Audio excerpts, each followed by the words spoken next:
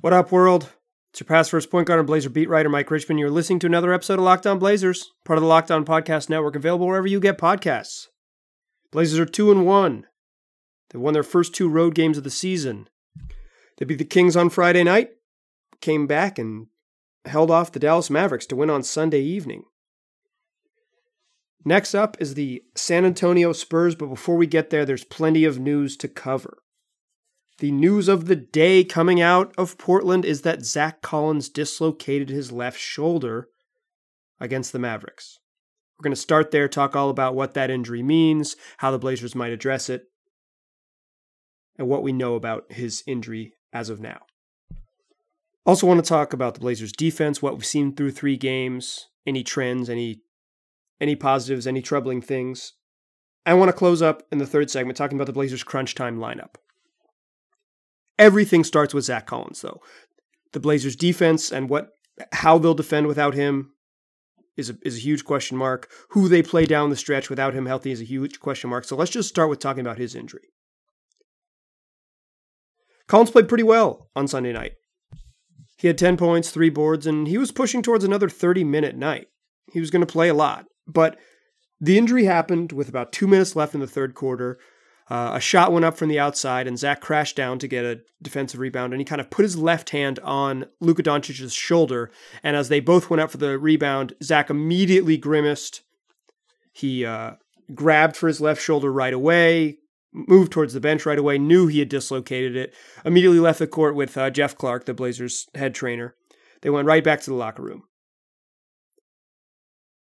Later after the game, ESPN's Adrian Wojnarowski reported that Collins is going to have an MRI tomorrow to determine the severity of his injury, which means that he's already on the team plane. By the time I'm recording this, they've probably already landed in San Antonio, but fly to San Antonio with the team, and then tomorrow morning they'll get the MRI and figure out the severity of the injury and determine a timetable. Whether they share that timetable publicly, we'll see. He's already been ruled out for Monday, obviously. Seems like he's not going to play the rest of this trip, which concludes against Oklahoma City. But tomorrow, maybe by the time you listen to this, if you listen to it late in the afternoon, that's why you always listen to Locked On Blazers first, guys. That's going to be your first podcast. But they'll determine the severity of the injury tomorrow and figure out when Zach could be available. For what it's worth, Collins told reporters in Dallas after the game that the training staff was able to cleanly pop the shoulder back in, and that made him relatively optimistic that it wasn't too bad of a dislocation. I'm not a doctor, but I did read an article by someone who is a doctor. Jeff Stotts, who runs the website In Street Clothes, the best basketball injury website on the net, wrote an article in 2015 about Kevin Love dislocating his shoulder, basically saying that the severity of the dislocation determines the length of time that guys will be out. Some guys miss no games, they pop it back in, they're ready to go, they play through the pain. Things look good, things look clean. Collins is definitely going to miss Monday, so let's put it at 1. He's 1+. But the severity of injuries is also, the severity of the separation or the dislocation can also cause guys to miss a bunch of time, up to almost 60 games. So right now, that MRI is what we're waiting on to determine Collins' availability. If the Blazers say he'll be reevaluated in 10 days, it's probably on the bad end. If they give him a much shorter timeline or a more specific timeline, it's obviously on the good end. But you can check that out. Just Google In Street Clothes dislocated shoulder. You can read an article by a doctor too. That's not what I am. I am a basketball analyst of sorts, though. So let's talk about what this actually means for the Blazers. It means that the Blazers' already short big man rotation just got a lot shorter. When Hassan Whiteside fouled out of the game against Dallas, Blazers won this game by 2. I'm not giving you recaps of this game. You don't come here for recaps. You watch the game, read the box score. Blazers won the game by 2, but Hassan Whiteside fouled out with like 2 minutes left in the game. And Terry Stotts did not go to Scalabissiere, basically the only big man left on his bench. He did not go to Anthony Tolliver, the only power forward really on the roster. He went to Mario Hezonja. Blazers went small. They went small against 7'3" Kristaps Porzingis. So I think one thing that this means is that we're going to see a lot more small lineups. I want to talk about this in the third segment when I talk about the Blazers crunch time group even more specifically, but the Blazers already were really short at power forward, really short up front with Pau Gasol injured. With Pau Gasol injured, it's basically just Hassan Whiteside, Anthony Tolliver, Zach Collins, Skal Labissiere. They've got 4 true bigs. Stotts has been somewhat reluctant to play Skal, giving him spot minutes over the first 3 games. And while he has turned to Tolliver often and early in games, Tolliver has been terrible and rarely has gotten back on the floor for long shifts in the second half. Stotts really likes Anthony Tolliver. That's why on this podcast you heard me say that there was even a chance that Tolliver earned the starting nod at some point in the season if they were going to turn Zach into the backup center. I don't think the Blazers really considered that, but it was definitely an idea that maybe they floated around when they realized that Pau Gasol wasn't going to be healthy. But Tolliver, what he theoretically provides as a shooter and floor spacer and heady veteran player just hasn't shown up. He's had some real zeros, like a lot of nights where he had a night like he did against Dallas, where he played 3 minutes, committed a turnover, and was minus 15 in 3 minutes. They were outscored by 15 points in his 3 minutes. He's had a couple of those duds early in the season, so I think losing Collins is a big deal because of how bad Tolliver has been. He's not going to drop out of the rotation entirely, but just yet, just because of the way the roster is constructed. But I think the Blazers play small a bunch more. I think Rodney Hood plays a lot of power forward. I think Mario Hezonja plays a lot of power forward. And I think the Blazers see how much they can stretch Skal Labissiere. They're not going to run up Whiteside's minutes more than he's already playing. He was set to play about 30 minutes tonight. I think that's probably where he ends up, is about the 30-minute mark. So we're talking about 2 things basically in regards to Zach Collins. Who starts at power forward and who eats up the other 18 minutes at center. So the other 18 minutes at center, I imagine, will be divvied up a little bit between Tolliver, Skal Labissiere, and some super small ball lineups, maybe with Mario Hezonja. We might not see that right away because the Blazers play against the Spurs, who generally stay pretty big throughout the game, and then OKC, who has Steven Adams and Nerlens Noel. But I think the Blazers are still going to play a bunch of minutes when they can and steal some minutes with tiny lineups in there with Hezonja or Tolliver at center. But who starts at power forward? Generally speaking, Stotts in these situations when guys have gotten injured has reached deep into the bench and pulled someone from completely out of the rotation to play them 12 minutes a night. What I call the Victor Claver memorial role, where Victor Claver basically didn't play for the first 40 games of his career, and then when he was part of the rotation, he was starting at small forward. He's done it with Alan Crabb. He did it with Jake Layman a little bit.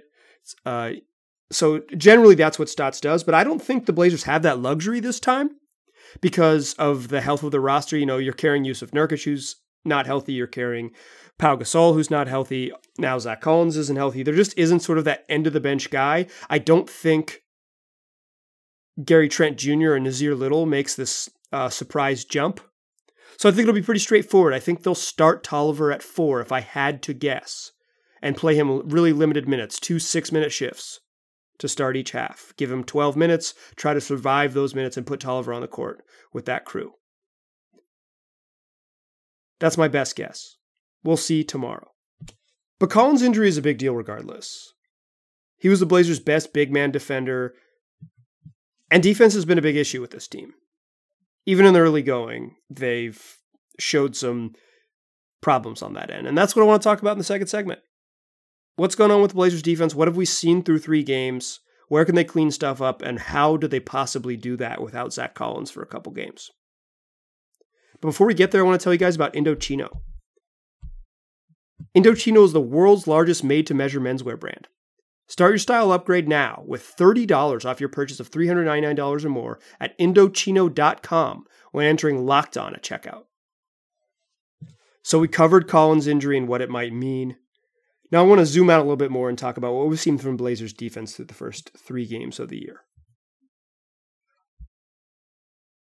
First of all, the Blazers defense hasn't been very good. Let's just get that out there up front. Let's go ahead and call it what it is. But it's too early for the sort of stats to really mean anything, but I'm still going to give them to you anyways, because I kind of think they don't necessarily jive with my eye test of this team. I think that this group has been getting absolutely slaughtered from deep, just giving up a ton of open threes. This is anecdotally, I think that they've struggled, not necessarily in transition guarding threes, although they've had a little bit of trouble just sort of matching up and finding guys in transition, but mostly just on weird switches or scrambles where they'll switch something on the perimeter and then someone will get beat off the dribble and then two guys will go to help and then another person will get caught in between a rotation to the corner, a rotation to the top. Now they're in a scramble and then the Blazers are all of a sudden giving up a wide open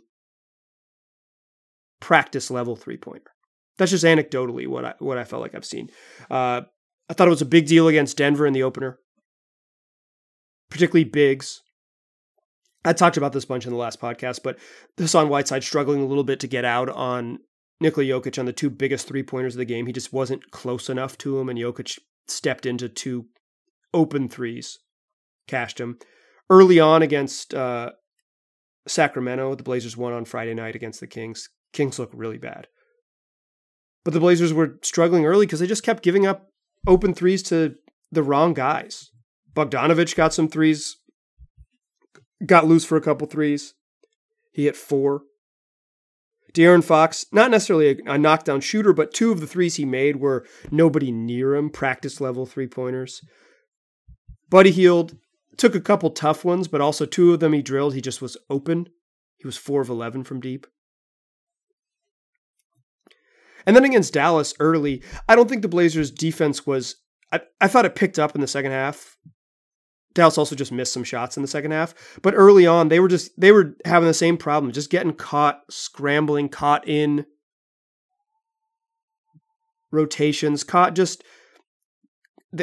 switching on to Kristaps Porzingis. Now he's 7'3" with a small guy on him. Now you've got to send a double team to him. Kristaps passes out of the double team, and it isn't that immediate pass, but it's the second pass that the Blazers get caught on. Just kind of defensive rotation stuff. Basic basketball from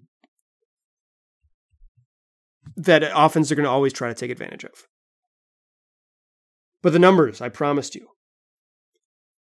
According to NBA.com's tracking data, the Blazers have given up 17.5 wide open threes a game. Now that sounds like a gigantic number, guys. That sounds like a terrifying number of wide open threes to give up. And wide open by NBA tracking data's number is 6 feet or more open. I think doing the 6 feet number is better. They break it down more granular, like 4 to 6 feet and tightly guarded within like 2 feet. But I think that 4 to 6 feet kind of, that can get a little dicey just with the way the tracking data works. So I like to look at just straight up the 6+ feet of space between the shooter and the closest defender, because those are truly, truly open threes. But 17.5, but they only have the tracking data through the first 2 games. I'll dive in deeper when the recording schedule allows me to wait for the tracking data to catch up. But that was just through the first 2 games. That was just Denver and Sacramento, about 17.5 open attempts a night. I imagine that number will come down slightly against the Mavericks. Maybe not a ton, but the Mavericks did take 53, so it might go up. But in any case, I don't think it'll be much different than that 17.5 a game where they're giving up basically 18 unguarded threes a night. That is not the worst mark in the league. That actually puts the Blazers kind of at the middle of the road, about 11th in the league in wide open threes given up a night. It feels worse than that. When you're watching, it feels much worse. But according to the tracking data early, it's not as bad as you would think. Traditionally, the Blazers have been good at limiting 3-point attempts. I think we'll have to recalibrate what that means this year, because so many teams are going to be shooting like the Mavs did, 53s a night. 38, 43s a night will become fairly normal for teams. So what limiting the number of attempts will have to be based on a relative scale and not sort of historically season over season for the Blazers.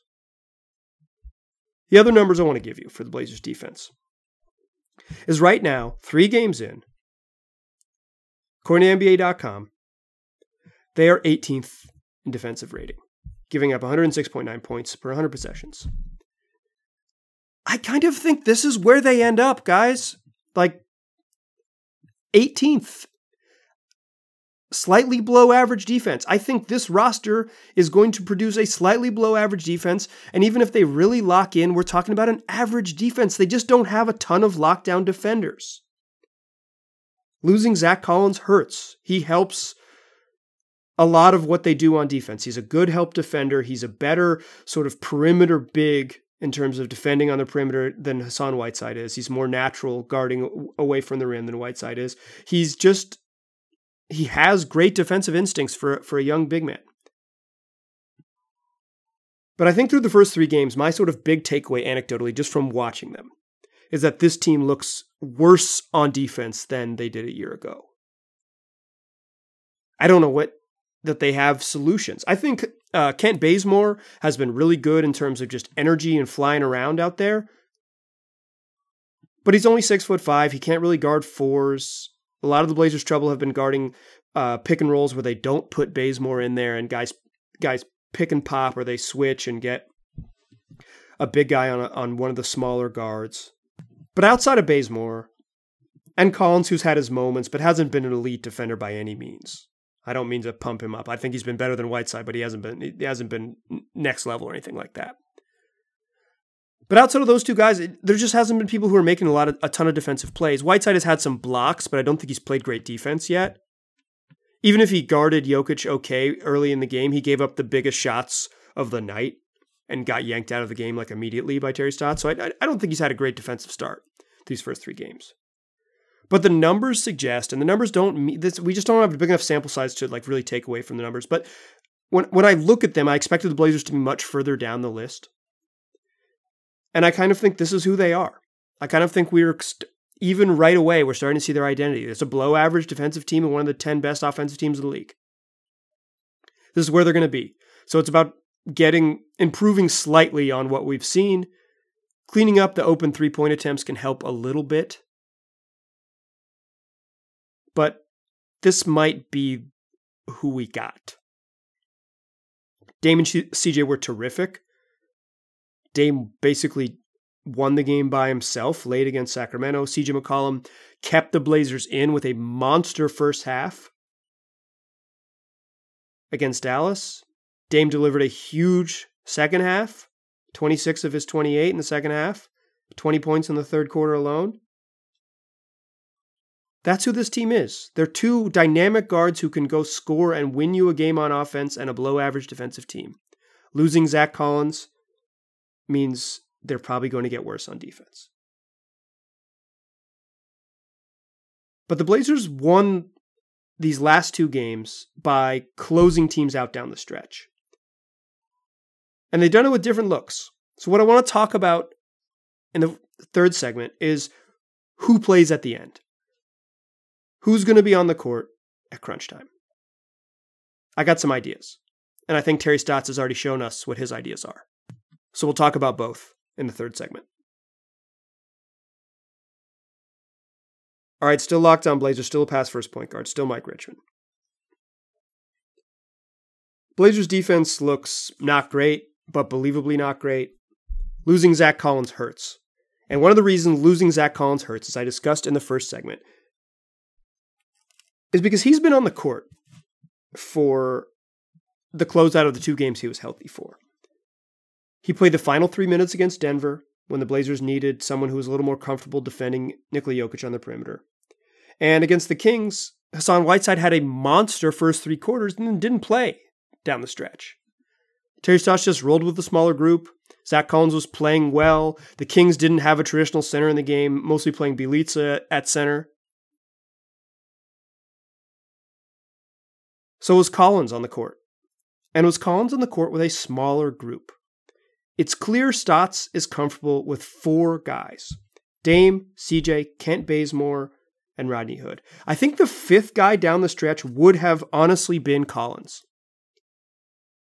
Hassan Whiteside wasn't bad. He didn't have a great offensive night against Dallas, but he wasn't terrible in this game.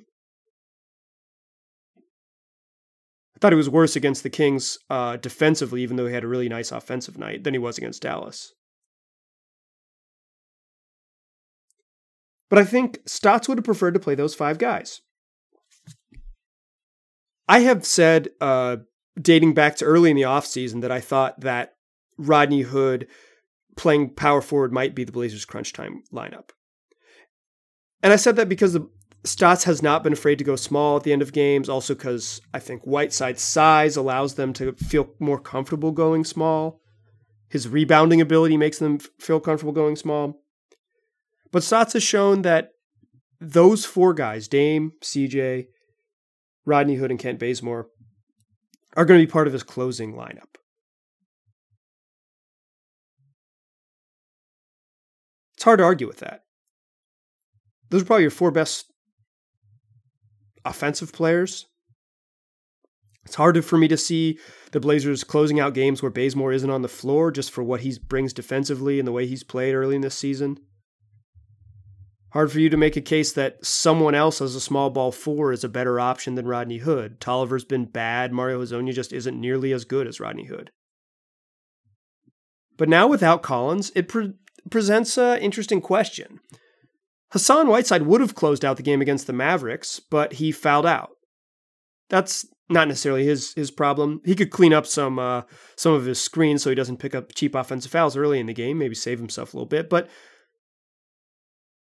most of his fouls were just defending the rim, being aggressive. The one he fouled out on, he challenged Porzingis right at the basket.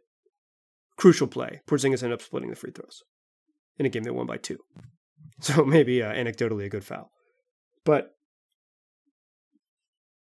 when Whiteside did foul out, Stotts, who had played Scalabrine a little bit at the end of in the beginning of the 4th quarter, who had given Tolliver a very short run early in the game,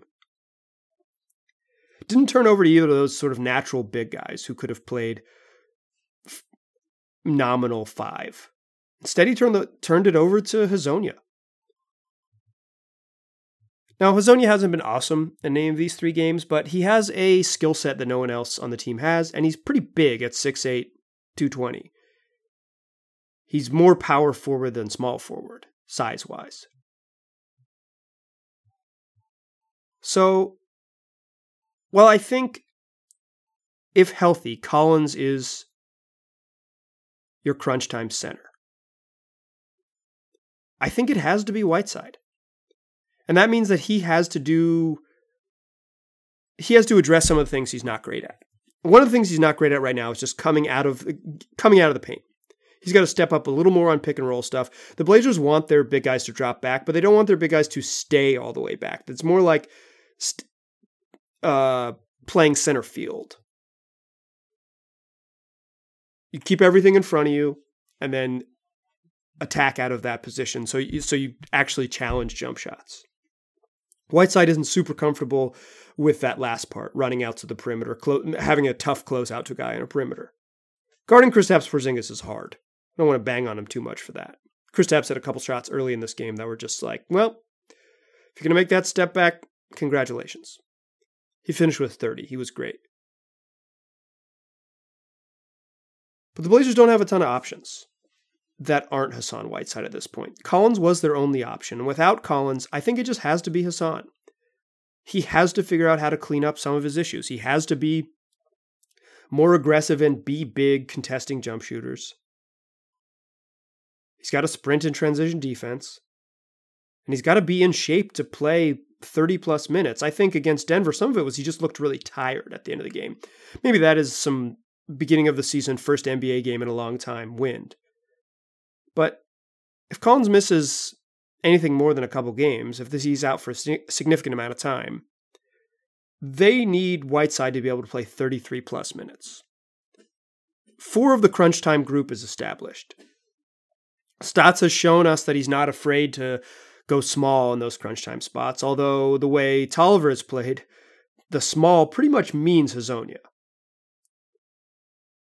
Skal isn't a good option. All of the things that Hassan Whiteside is bad at, Skal is also bad at defensively, and probably worse. And he's not as good of a rebounder or as long or as strong.